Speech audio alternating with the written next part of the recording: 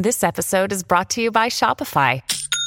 Forget the frustration of picking commerce platforms when you switch your business to Shopify, the global commerce platform that supercharges your selling wherever you sell. With Shopify, you'll harness the same intuitive features, trusted apps, and powerful analytics used by the world's leading brands. Sign up today for your $1 per month trial period at shopify.com/tech, all lowercase. That's shopify.com/tech. Hello and welcome to The North in Numbers. I'll be your host, Annie Goke. Each series, we dedicate an episode to looking behind the scenes of data. Today, we'll be showcasing the work of the data journalism project Sensemaker. For the project, the Manchester Evening News partnered with the University of Central Lancashire to co-create data sensors for journalism and community engagement. One of these was a pollution sensor, which was deployed in schools and businesses across South Manchester. To find out more, I spoke to John Mills, Associate Professor at UCLan and one of the academic partners on the Sensemaker project, and Louise Taylor, who was the Assistant Head Teacher at Cringlebrook School at the time. John began by telling me a bit more about how the project got started.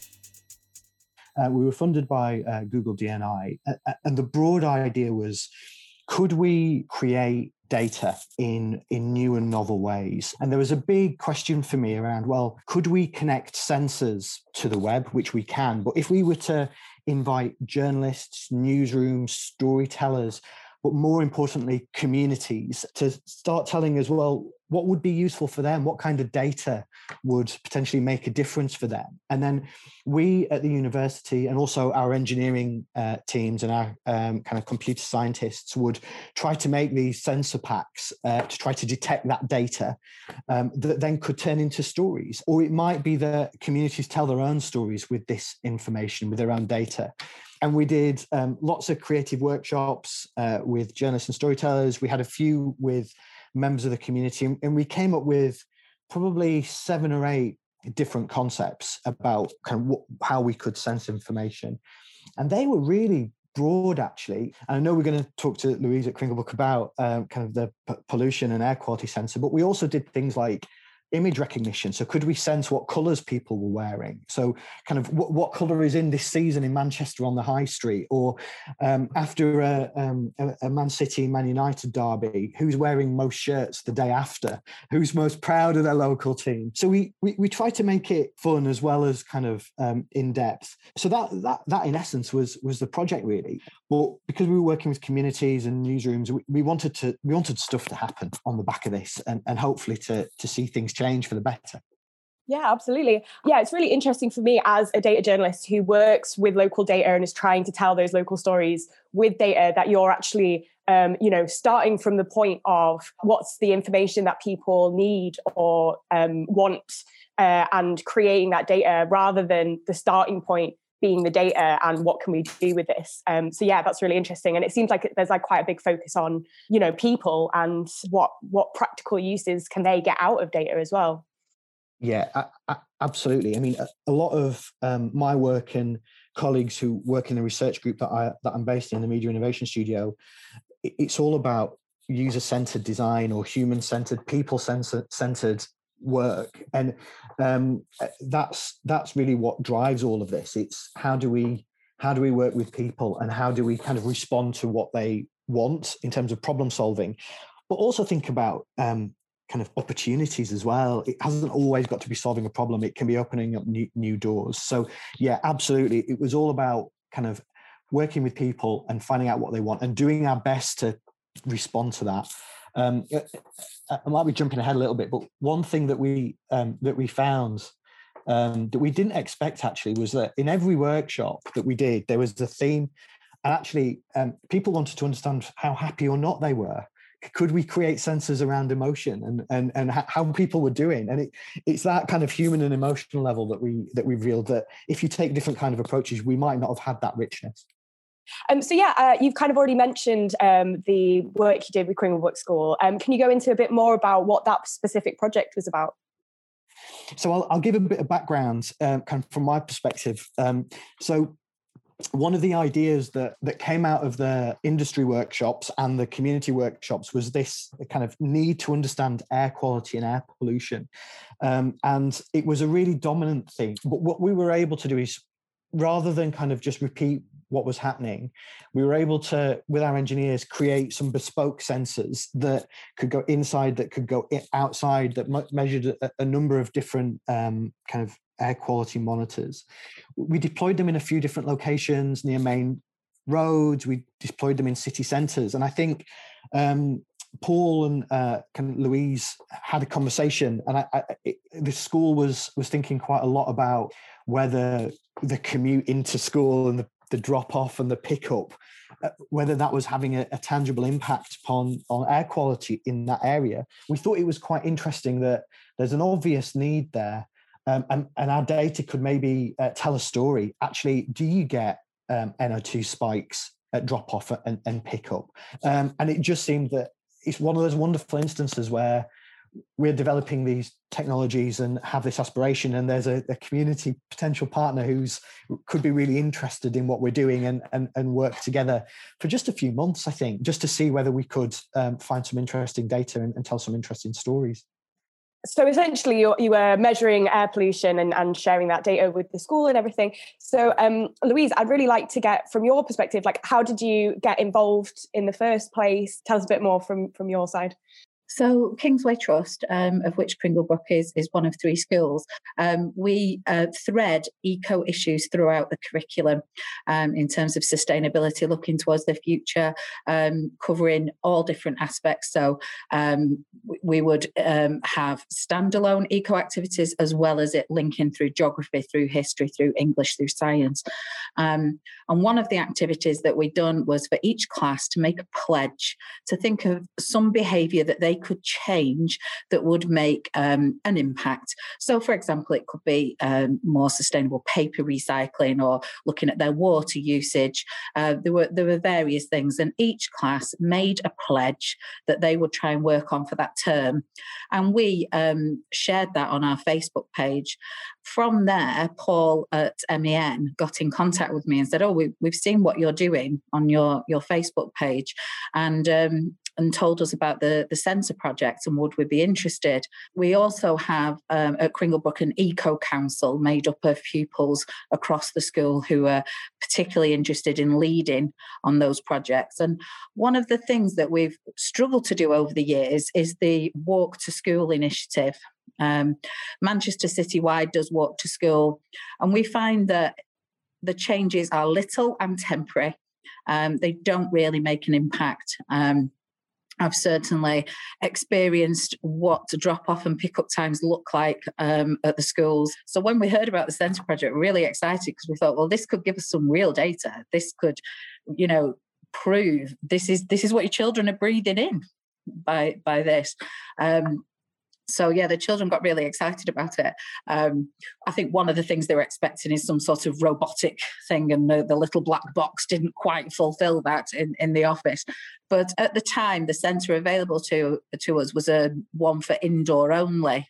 So we placed it in the front office, which is approximately 20-25 metres away from the school gates and the pavement. And despite the distance, and despite it being housed indoors, the data showed us real spikes at around 9ish and 3, when you'd get those peak times for dropping off the children and picking them up. So it did exactly what we wanted it to, and it was very successful in that way, that even over a 48-hour period, I think we housed it for, we actually got the data to prove it.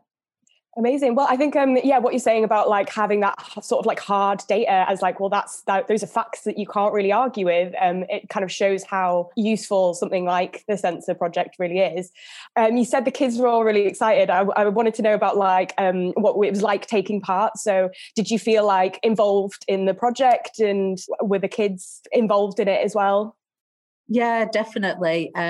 When the sensor was installed, they came to have a look at it. They shared the information with their class. They told their class what that was doing. And then following that, Paul was able to send me some slides with the data in a more sort of user-friendly format, so you could clearly see the spikes and understand what was going on.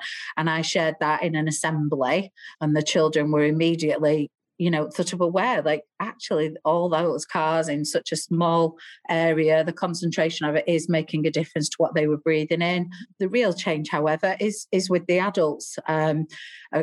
I mean, any parent will tell you that having your child in your ear every 5 seconds about something that they're passionate about is a really good way to change people's behaviour.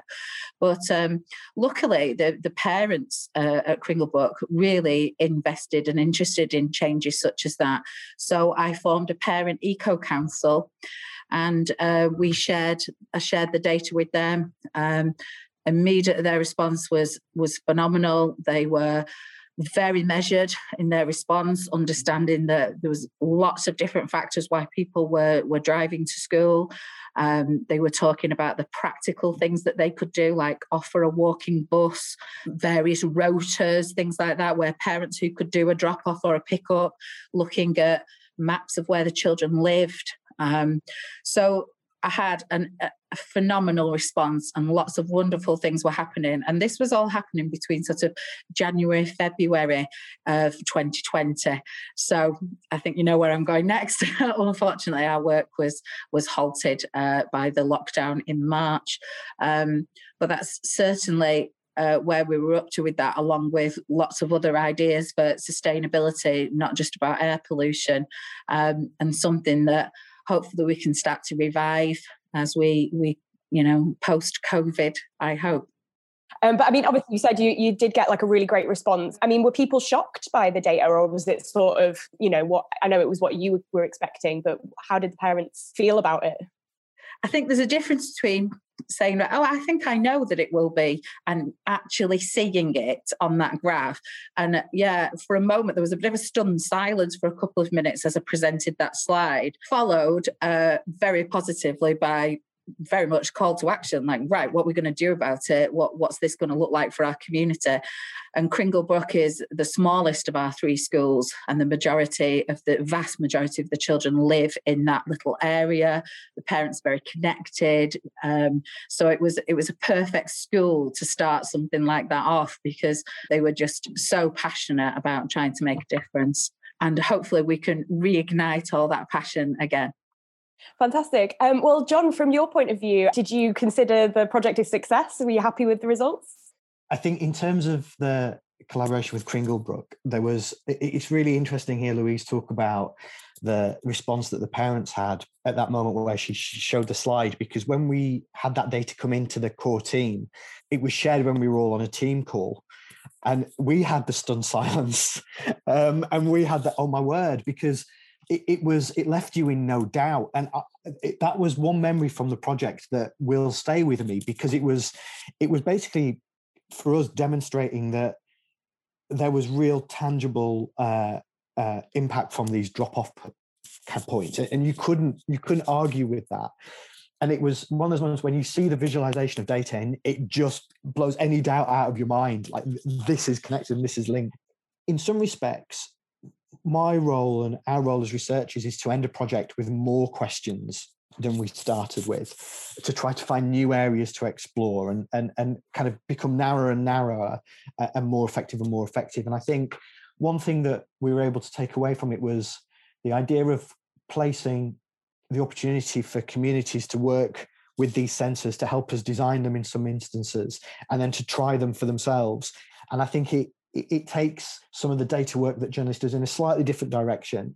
Can you own this? Can you generate it in new and novel ways? And I think that was a really important part of what we did. We kind of proved that, these things can work as part of a kind of a research stage and have impact in schools like Cringlebrook. I mean, that's fantastic. I mean, obviously, I know things have been a bit limited to do with coronavirus and everything, but have you got any plans for the future of what you're going to do with Sensemaker? Yeah, so you're absolutely right. COVID really put a halt to this in many respects, and the project's now come to an end. But the nice thing is that those sensor packs that we created, even though they're prototypes and they're a bit ropey around the edges, if I'm being really honest, they're available to the MEN and others who want to use them. So they can be tried and deployed again. So, for example, if Louise wanted to do another session with those, absolutely, we can do that. Yes, please. Brilliant. There we go.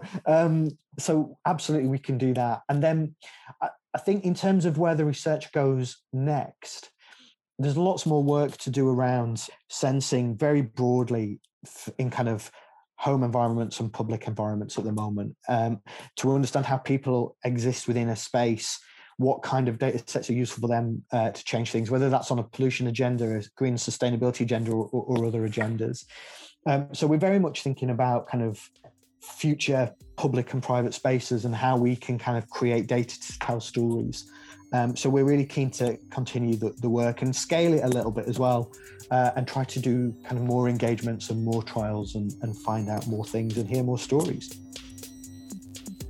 Thank you for listening to another episode of The North in Numbers, hosted by me, Annie Goke, and produced by Mark McGill. And thanks so much to John and Louise for taking the time to come on the show and talk about their work with Sensemaker. As we're now halfway through the series, we'll be taking a short break before the next episode.